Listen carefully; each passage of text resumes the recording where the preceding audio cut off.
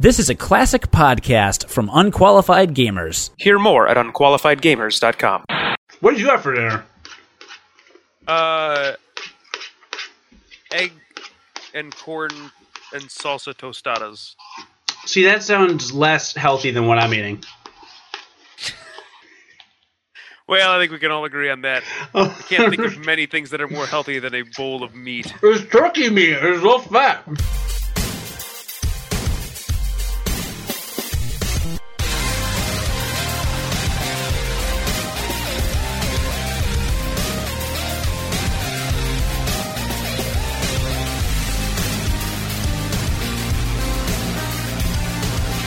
I don't even think our ancestors ate bowls of meat.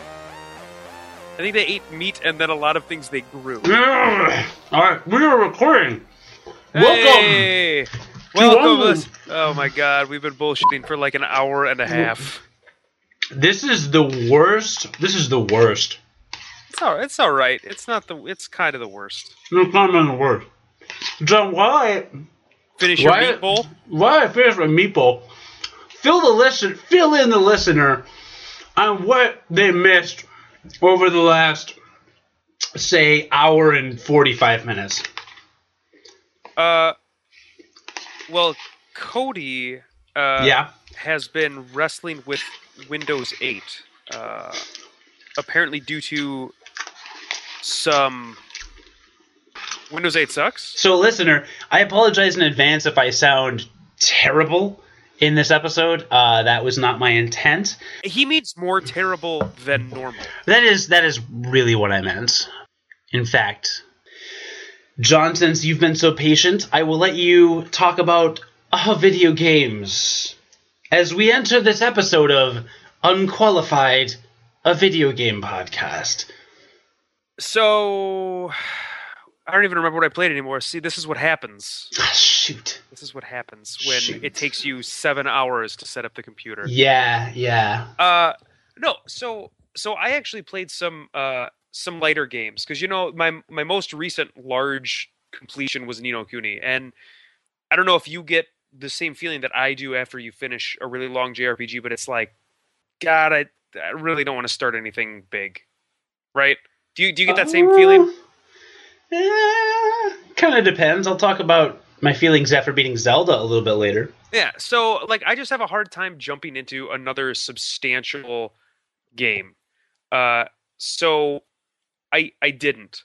I've been kind of tooling around with Mass Effect 3 some more. A new multiplayer DLC came out for that, as well as a new single player DLC I might check out. But the new multiplayer DLC came out, and they added a bunch of new classes like they did the last time. And I think I've made a realization that Mass Effect 3 is my Call of Duty. Like, it's the game that I can, if I've got a half an hour free and I don't want to get involved in anything that I don't think I'll be able to kind of sink my teeth into, I'll get on, I'll play a round of it, it'll be done, and then I'll go do it again another time. You know what I mean? Yeah. And it's a shooter, just like Call of Duty. So like I said, it's my Call of Duty. And I don't know if you remember, but when I was talking about first person shooters the last time, I was like, I said, for me, it's just, I don't like shooters where I'm shooting other people. And the reason why I like Mass Effect 3 so much is because even the humanoid enemies that you're fighting, they don't really look like humans. So basically, you're not shooting at humans in that game, and I think that might be. And again, I don't have anything against it. It's just not my favorite thing. So, but I think for me, that's why I like it so much. Because you don't like shooting humans? Yeah, it's not something I enjoy. Like, I'm not drawn to that. Again, I don't think there's anything wrong with it. I think it's fine, but it's a turnoff for me in terms of what I desire in my gaming. You know? So do you have an active aversion to shooting humans? In real life? Well, no, obviously. I've seen you shoot humans in real life. No, it's not active. Okay, so maybe it's active. But it's not like I go around preaching, I think this is wrong for games to do this. I just don't prefer games where you're shooting humans. I prefer games where you're shooting non-humans. Okay. What about when you're playing with Luca in your party when you're fighting Magus and Chrono Trigger, and you use her regular attack, which is a gun? Well, you know that later. First of all, you know that Megs isn't going to die in that particular encounter. Second of all, you know he's going to join your party later. So. Okay, so if you were playing a first-person shooter in which you shot people but they didn't die, then you'd be okay with that? Maybe. Okay. So paintball it is. Right, paintball it is. Anyway, so I was tooling around with that. But that's a strictly multiplayer experience. There's not really much else to it other than like the multiplayer shenanigans that happen. But I jumped into a game that I had gotten on one of the Steam sales a while ago, and it came out on Xbox Live Arcade first. It was part of one of their summer promotions, where they do like the 4 different, I don't know, they do like 4 different games over 4 weeks of summer. Yeah. And one of them was called Insanely Twisted Shadow Planet. So again, I got that on sale during a Steam sale for like $5. I had heard good things about it. The game is a Metroidvania style game. So straight exploration, large map. You'll find things that you can't access at first until you get certain powers, and then you'll come back. The gag being that it's a twin stick shooter. So have you ever played a twin stick shooter? Oh yes, I have. Yeah, so you're a ship, and you're in a 3D environment on all axes. You're not moving in one direction like your standard shooter. Yeah, like Geometry Wars. I've never actually played Geometry Wars, sadly. Oh, I played the first 2. They're good. Yeah, but yes. So I've never played Geometry Wars, but yes, maybe it's Pixel Junk Shooter is the only one that I can think of. But you probably haven't played that since that's a PS3, PSN exclusive thing. Yeah, but the point is you're a ship, and it's kind of interesting because you think about it, and like every other Metroidvania game that I have ever played has been a platformer, and that's just been kind of the MO of moving around the environment. Well, when you're a ship and you can fly everywhere, it takes a lot of the. I mean, there are in a standard Metroidvania style game, mm-hmm. The game creator could just make ledges like inaccessible at first. So you just know that you have to get like the high jump to go back and get that. And that's kind of a standard power up, something that lets you jump higher or something that lets you jump farther, right? Yeah. But those kind of conventions go out the window when you're dealing with a ship. So it's a Metroidvania style game, but it doesn't have kind of the standard conventions. Like they have to be a little more creative with their power-ups and the types of things that bar your passage or conceal power-ups for you to come back and get later with different abilities. Sure. Which is kind of cool. It makes it kind of cool because they'll have abilities like a grappling claw that you have to like move stuff around the environment. You'll have a shield that'll for a few seconds shield you from gun blasts, things like that. But anyway, there's a variety of different power-ups. The game started off really slow to me. There's no text, there's a kind of a really light story. It's kind of the new thing that I feel like downloadable games are doing where there's no text or talking or anything. They just show cartoonish like pictures to convey story, and it's usually pretty effective. So there's like a 20-second intro to the game, and then you're on this planet. It's obvious that there's been some shadow beast that's taken over the planet, and you have to save it. And that's kind of all you know. So does it take place in space? It takes place on a planet. Okay, because I'm getting confused as to how, if it's a twin stick shooter. Oh, wait a minute! But you're playing as a guy, right? That runs around. No, you're playing as a ship. Yeah, that's what I'm trying to figure out. Flying around a planet. how can you do a Metroidvania type game if you're a spaceship? Yeah, that's what I'm saying. That's the kind of the cool part about it, is because they did a really good job with it. Yeah. And I'll give you some examples in a bit. Okay. So the game started off kind of slow to me. You start off with just your general laser beam, and you get the grapple claw relatively early, but you don't have a lot of powers or anything. And so the movement through the environment is just move to the next room. There is no advantage to killing anything except for getting out of your way. So a lot of times I found myself just flying through areas because there was no reason to kill anything. Okay. Until you enter like a big arena style room where you have to kill a boss. The bosses being awesome. The bosses in this game are very well done. And that lasted for, I mean, the game only lasted for about 4 hours. It was a 4 to 5 hour game, relatively short in the pantheon of games, right? But about an hour in, I got to this ice area, and it was about the third world, the third area of this world, right? And there were these light beam puzzles, and this is where the game completely clicked for me. So you have this grapple claw, and there are these light beams that are reflecting and refracting off of various surfaces in this ice area. Well, you have different crystals that you can move around the environment. And now there aren't like any enemies around this part. It's almost just like a puzzle area. And you can move these different crystals around to reflect the light in a way where you need to direct the beam at a specific object. So it really clicked in terms of like the puzzle element of the game.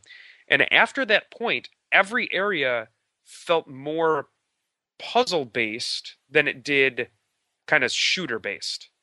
Now, that being said, the bosses were still there. There were still bosses that you would encounter, and the bosses were very well done. So the bosses were really fun to fight, but then you'd encounter these puzzles too that I really enjoyed. And it's a really light game. So it lasted me for 4 hours, and aside from that first hour, I had fun the entire rest of the time that I was playing it. Wow, that's cool. And how much does it go for these days? I think the kind of the standard price on it is $15, but you can easily. I'm fairly confident that you can find it for cheaper than that on Steam if you wait. Just because it eventually goes on sale. Like I said, I got it for $5. So, and the other thing, and one of the neatest things about the game is the art style. So it's got this.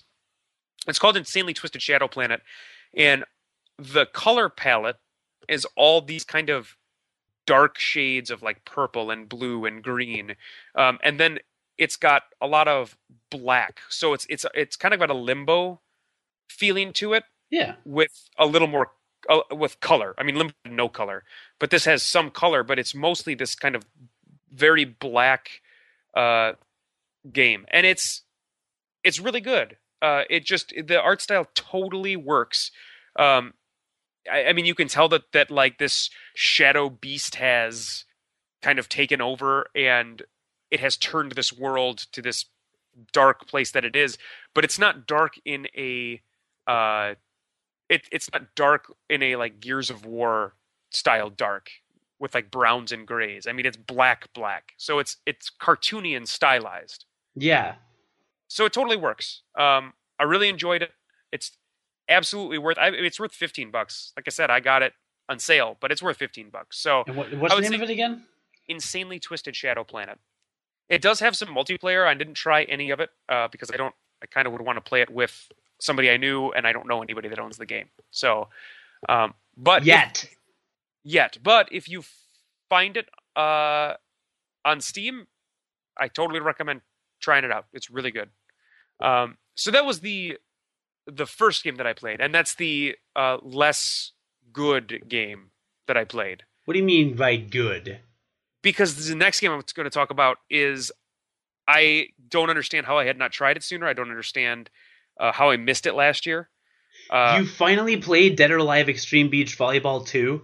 Before I start, though, what is the one type of game that I like better than video games? JRPGs? No. A JRPG is a video game. Oh, board What is the games. one? Say again. Board games. Right, board games. I very much the best thing in the world to me. My favorite gaming experiences are getting around a table with, 3 to 5 other players, sitting down and playing some sort of 2 to 8 hour board game that's a total brain burner that has tons of intricate rules, stuff like that, to really kind of get you engaged and bullshit with your friends. I mean, there's nothing more like communal and fun to me than board games with large groups of people. So, one of the things that I'm always looking for when I'm looking at video games to play are board game style video games. There are quite a few out there. In fact, there are some direct ports of board games that are on iOS, right? But the one thing that they are always missing is this communal aspect, that I always seem to miss. And a lot of times it's because they're just ports of these games, and these games are meant to be played with other people. So you throw in some kind of wonky, janky AI, right? And it just doesn't fulfill the same thing that sitting down with a group of friends to play a board game does. And nothing will do that. No video game will do that, I don't think. At least not any video games that are around now. Smash Brothers. Maybe down the road. Yeah, Smash Brothers, but playing across the country still feels far different than playing in the same room with somebody. Oh, absolutely, yes. But like I said, I'm always looking for games that are like board. Well, there's a game that I found it on Steam. I got this one for $2.50. It's standard price $10. It is worth $20. It's worth $30. It's called Faster Than Light, or FTL. You'll find it under the name FTL. It is a single-player space exploration roguelike board game. What? So it's what it is you start off every game from the start of space. You are like the Empire, and there's a group of rebels that are trying to overthrow the Empire, and you have information on you've got like sensitive information about them that needs to be delivered to the front lines in order to drive off the rebels once and for all. And so the object of the game is to get to the final sector. The game is divided into, I think, 8 different sectors, maybe 7. And then each sector has all these different star points that you can go to. So the object of the game is to get to the final sector, deliver the information, and then destroy the rebel flagship in the very final sector. In between each of these sectors, like I said, you'll be going to different points on the map. Let me back up even further because I'm missing the first part and the board game part of this game that makes it so good. You have access to a ship. You start off with access to one ship style. You have access to crew. You have access to different modules on your ship that you can customize. There's different alien types in the game that do different things for different modules. Some may have better like melee fighting capability. Some may add power to the ship module that they're in. Some may repair modules faster if modules get damaged. So there's all these different alien types that you can find throughout the course of your adventure to customize your ship. The view of the game is this top, and this is where it's very board game like. It's you looking at a blueprint top-down view of your ship. And your ship is divided into 2 to 4 room, like 2 square to 4 square rooms that are all connected. And each individual crew member takes up 1 square. So you can have rooms that can hold up to 4 crew members and rooms that can hold 2 or 3. Some rooms won't have any modules in them. They'll just be like your hull. Some rooms will have modules in them that will do different things. And so you don't really get to look to customize where on the ship these modules are, but you get to, as blueprints open up, because more blueprints open up, you get to pick the ship type that you get, and that you get to use. And the ship types have all different modules in them. Now I said this game is a roguelike, and I didn't realize how much I liked roguelikes until I played one this game, but there've been a few other games that have come out in the past that make me realize that I kind of like roguelikes. Azure Dream, which was a kind of an obscure role playing game for the PlayStation, roguelike game where you went into a tower and climbed the tower. Yeah, you loved that game. I did. I like, and so, but they're not a style of game that gets made often. Yeah, that game's old. I mean, when did that come out? 90, I don't know, 90. It came over 10 years, probably 15 years ago. Very old. It's an old game, certainly, but yeah, 98 maybe 97ish. Point is I kind of forgot that this genre existed. So, but here we are, and there's this roguelike game. Your ship starts off, no matter what blueprint you pick, you start off with 1 to 3. I think there's one ship with 4 crew members, but your ship can always hold up to 8 crew members. So you always have room to expand from the start of the game. Your ship can hold 3 to 4 weapons. You only ever start out with 1 to 2. They're typically not that great. The ship can have drones, like a drone bay. It can hold 1 to 3 drones. There's one ship that starts off with a drone bay. So like, there's always a huge amount of customization that needs to happen. And like any good roguelike, you're never going to know what you're going to find. So if you've got a particular weapon you have an affinity to, like this particular style of burst laser, for instance, you can never guarantee you will find that item on your journey to the end of the game, because everything's randomly generated.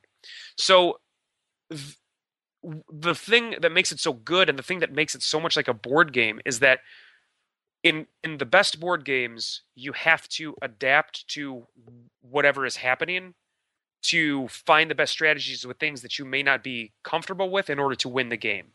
Those are kind of how the best games work. This game is exactly like that. So as you're traveling through the different sectors, getting to the end, you have to use the weapons that you find, the weapons that you find, because you'll even find shops where you can buy stuff, but they may not have the weapon you're looking for. But you need weapons. So like you have to buy things when they're there, even if you may not love them, and find a way to make them work. So you have to adapt your strategies to win. And even when you do that the best way possible, you can still lose, because you can just get into a really shitty, horrible situation where you'll get to a ship. Maybe you've got a relatively damaged ship because you had to jump out of a node quickly. You come into like an asteroid field with another ship there, and the asteroids just basically tear up your ship with this other ship firing at you, and you explode and you die and you start from the beginning. So stuff can go really bad real quick in this, and that's fun. It's really good. So the way the game flow kind of works is you're jumping from from this node to this node to this node. It takes about, I don't know, you could anywhere from 10 to 15 jumps to get to the end of a sector.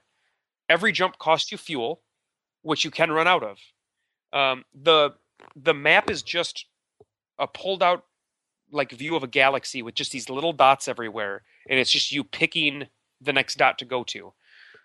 There are mods you can get for your ship that allow you to give you a little information as to what's going to be at that node, but from the start of the game, you don't know anything about what you're going to be jumping into. So you're jumping from node to node to node. Sometimes you won't find anything. There will quite literally be nothing there, and you'll just jump to your next node. Sometimes you'll find the wreckage of a ship, and you'll get fuel or missiles, or if you're really lucky, you may find a weapon. You may find like a mod for your ship, that kind of thing. And other parts, there are different scenarios that you can find, like you find a space station that has been overrun by giant spiders. Do you want to go down and try to see if there's anybody to save in the space station? You can do that, and there can be a variety of different consequences. Nothing can happen except you making it out of there without dying. You can lose crew members that way. You don't get to pick what crew member you lose. They just randomly get lost. I've had some really bad experiences with that, where the wrong crew member that I didn't want to die has died. You can save a survivor and a random crew member will join your ship. You can destroy the spiders. The coolest thing about these particular types of scenarios where you're picking an option is that if you have a specific extra item, like a specific item or a specific crew member that would be adept at handling this situation, you can pick this third or fourth or fifth option, depending on how many of these extra things you have. And they almost always are the best way to deal with this particular problem. And so you typically get much better rewards out of that. For instance, there's a race of aliens that they're called the Rocks, and they're very sturdy and very slow, and they're immune to fire. So if you get to a space station that's on fire and you have a rock crew member, an option will come up, send your rock crew member down to put out the fire. They'll do that, and you'll get the best rewards you can get from that particular space station. That makes sense. So in terms of gameplay, when you're doing things like sending them out to missions, is that like a board game where you basically just select an option and then it tells you what happens? Yeah, exactly. It's quite literally just you get a group of options, you pick one, it tells you what happened, you jump to the next node. Okay. So it plays very quickly. I mean, like I said, you're playing like 10 to 15 nodes per sector, and you have to play through 7 sectors. But there are nodes that will take quite literally 3 seconds to get through because there won't be anything there. So you'll just click, jump, and you'll jump to the next node. Yeah, how long does a play session last? You can get from start to finish on a good play session in about 45 minutes. I mean, you can get there even faster. You can get there in 30 minutes if you have like a really good one. But average time from start to finish about 45 minutes to an hour. Good amount of time. I mean, it seemed like the perfect amount of time for this kind of game. But none of that is even close to the combat in the game, which is what I think is the most board gamey and the best part about the game for me. So you have the ability as you're going through, like I'm saying, to customize your ship. You have the ability to buy all these different weapons, the ability to use all these different mods. You can get drones. You can upgrade your ship, and you upgrade it with scrap that you find by either blowing up ships or salvaging stuff from nodes or whatever. But you can upgrade your ship. Your ship, every module in your ship requires power for the most part. And there's a limited amount of power, of even maximum power, that you can get in the game. And then there are far more nodes to power than you have reserves, no matter what. So at least if you're playing the game correctly, because you don't want to have a bunch of reserve power, because that means you're not using the power for anything, and you should have spent your money on something else, right? So during combat, you'll have a ship on the right side of your screen. You'll only ever fight one ship at a time, and you will have to, and it's so good, but you'll have to constantly be changing power on your ship during difficult combats to power up different nodes to take care of whatever it is you're fighting. So I'll give you an example. Say you encounter a big cruiser, and the cruiser destroys your drone bay, sets it on fire, and breaks it. Well, your drone bay, which may have taken like four power to power the drones, can now do nothing until it's fixed. So you have to send somebody there to repair that. Well, while you're repairing that, you need to still be taking care of this ship. Well, let's say that your normal way of destroying ships in this particular run-through was to have 2 attack drones out there and have backup with this one little laser beam you've got. But you have other weapons on your ship. Well, now you can take the power that you had from your drone bay, apply it to your other weapons, and maybe you're firing 2 or 3 different weapons now that maybe you don't like as much as your drones, but there's still a way to attack the enemy. You can also, you can power shields, you can power engines. There's all these different things you have to power on your ship. So it's a constant and very quick decision-making process as to what you're supposed to do and what you're supposed to power. Stuff's constantly getting destroyed. There are enemies that can board your ship, and they can kill your crew members, or you can send crew members after them to engage them in melee combat. What I found myself doing was I basically on my most successful playthroughs, I would build a crew, and I would have a security team. I would have engineer type aliens taking care of all of my systems, and then I would have like 2 bruisers. There's an alien race called the Mantis that are very good at melee. So I'd enlist 2 Mantis, and I would use them as my security team. And anytime anybody beamed onto my ship, I would send the Mantis that way. There's another alien race that's really good at repairing stuff, so I'd keep one of those around. And anytime something got damaged, that would be my crew member to go repair stuff. And as you're doing these different things, like your crew members can level up levels in these different activities. So there's weapons firing. So if you've got your alien manning your weapons bay, that alien can get better at manning at basically firing your weapons. And the better they get, they will decrease the reload time on your weapons. So it is a big benefit to you to have the same aliens doing the same thing over and over again. Now, that being said, I've had aliens that I've gotten to the very last sector. My aliens have been specialized for one particular activity, like piloting my ship, and some ship will throw a fucking huge missile at my piloting area and kill my alien.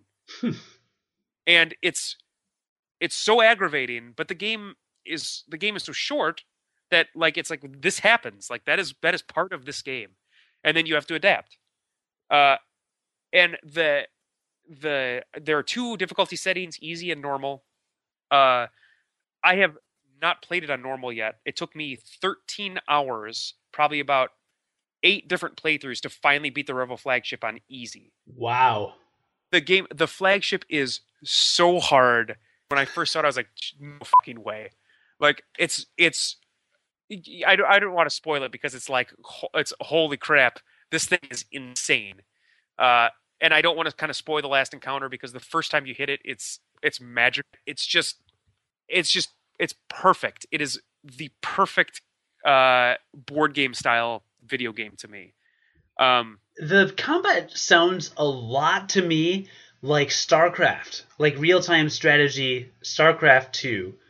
It is. There's a little more waiting around than that. I mean, and keep in mind, it's a totally different perspective. It's not like you're at an isometric view, right, of different units.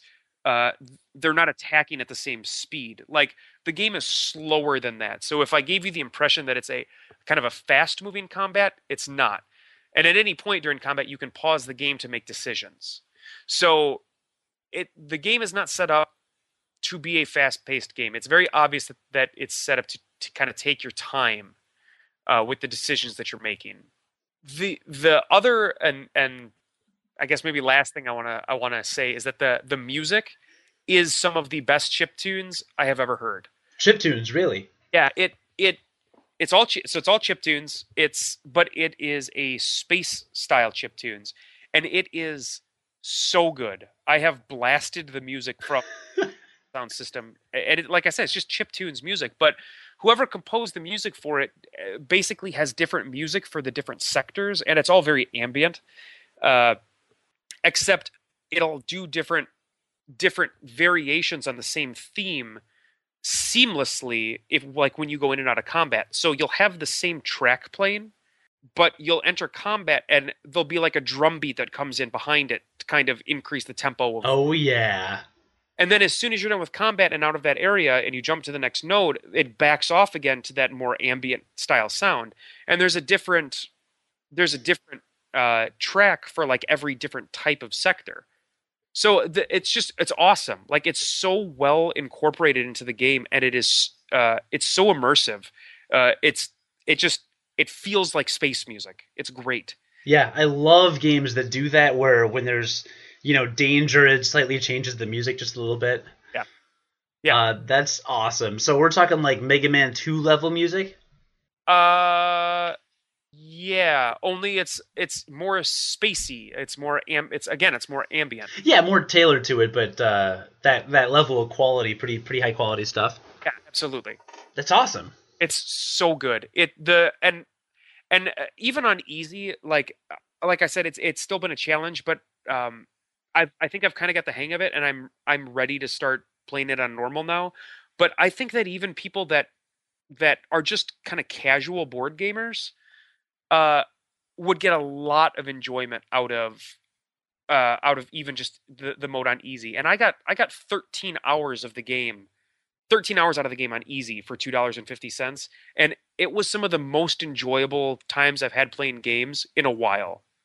Um, I mean, it's a different kind of enjoyment, but it was it's just so good. It is so good. I like it so much, and it was out last year. I wish I had played it last year.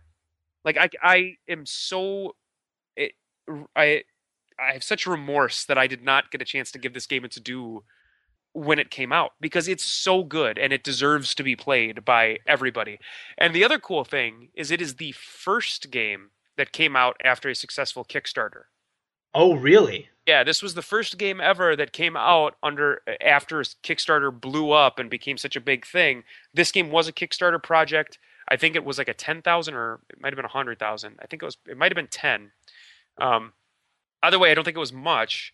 But it met its goal and it is awesome. I mean, it wouldn't have cost you $250 last year, so at least take that consolation. Would have cost you $9.99, and like I said, it's worth $9.99. Like if you like board games at all, you really should buy this game for $10 because you're gonna play it a lot. I mean, seriously, it's that good. Now, the tricky thing about the board games that you like to play, that I know of, they're very rule intensive, of course, and there can sometimes be a steep learning curve. How hard was it to figure this game out? Well, the game does a really good job of ramping up the difficulty as you move through sectors. So you start off, like I said, you start off with kind of bare bones of your ship. Some ships start off a little better equipped than others, but you'll encounter ships in the first sector that either may not have shields at all, or they'll have 1 bar of shields. Shields you can get up to 4 bars in the game. So no matter what, it's relatively easy to kill them in that first sector. And you may find I think you'll find the exact same ships in sector 2 as well. They don't start ramping up in amount of shields until the third sector. And they'll have relatively ineffective weapons in the first sector too. So they do a very good job as you're moving through the game of ramping up the difficulty.